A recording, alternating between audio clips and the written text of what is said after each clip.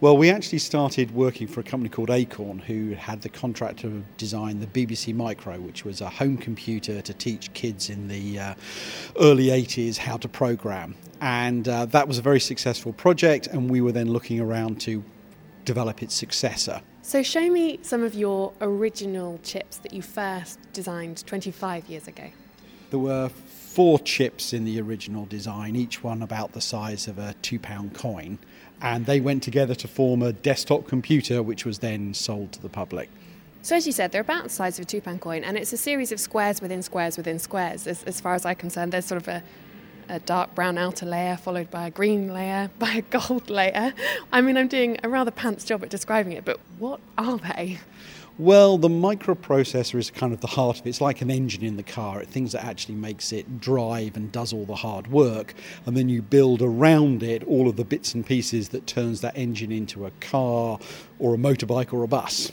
Where are we today then? How do your chips today compare to these 4 chips? Well, if you took those 4 chips and made them on a modern technology, they'd actually shrink down and you'd fit 35,000 of the new ones in the space of one of the original chips, which means you can take all of the things that it takes to build that desktop computer and shrink it down into something that's a cubic millimetre, which is actually small enough that you have it on your palm of your hand, you can hardly see it. And when you've got a computer of that kind of power in a cubic millimetre, you can start to put it into just about anything.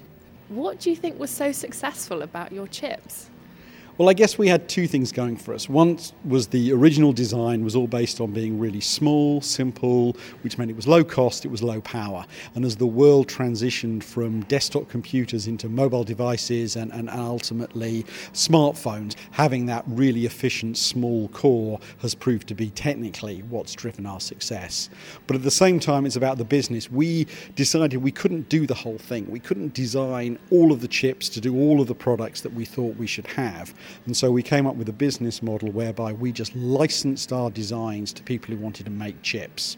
And then each company we sold that design to actually finished it off with their own bits and pieces. So some people turned it into mobile phone chips, other people turned it into anti-lock brakes in cars, and it all had our technology in it, but we ended up getting designed into just about all of the electronics on the planet.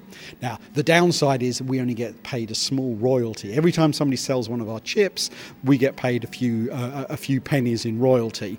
Given that you only charge a few pence per microchip, that must mean you're selling a lot of microchips. Last year, there was over 12 billion chips shipped. Over the total lifetime of ARM, that's something like 75 billion chips have gone out. And yeah, it's in everything. All of the stuff that you don't necessarily think about having being a computer that actually has buttons and switches and a display on it, that's probably got ARM technology in it. You're just going to take over the world? Slowly and politely. But what's funny for me, of course, is I've been with ARM for 25 years and it tends to blur. I can remember the first 2 or 3 years and I can remember the last 2 or 3 years, but the 20 in the middle, we've been running so hard and the world keeps changing.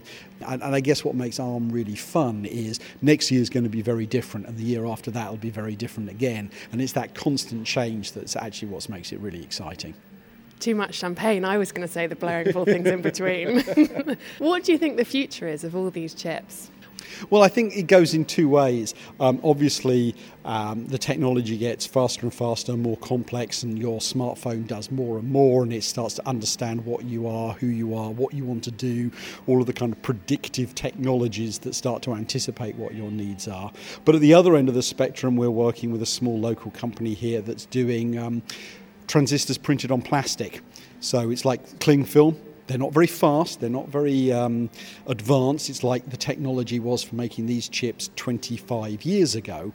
But once you put it on cling film, you can start thinking about wrapping it around 3-dimensional objects. You can start putting computing into all manner of devices that you haven't got there today.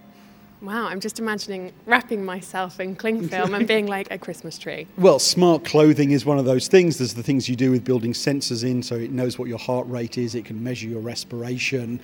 So yeah, there's lots of exciting things you can do.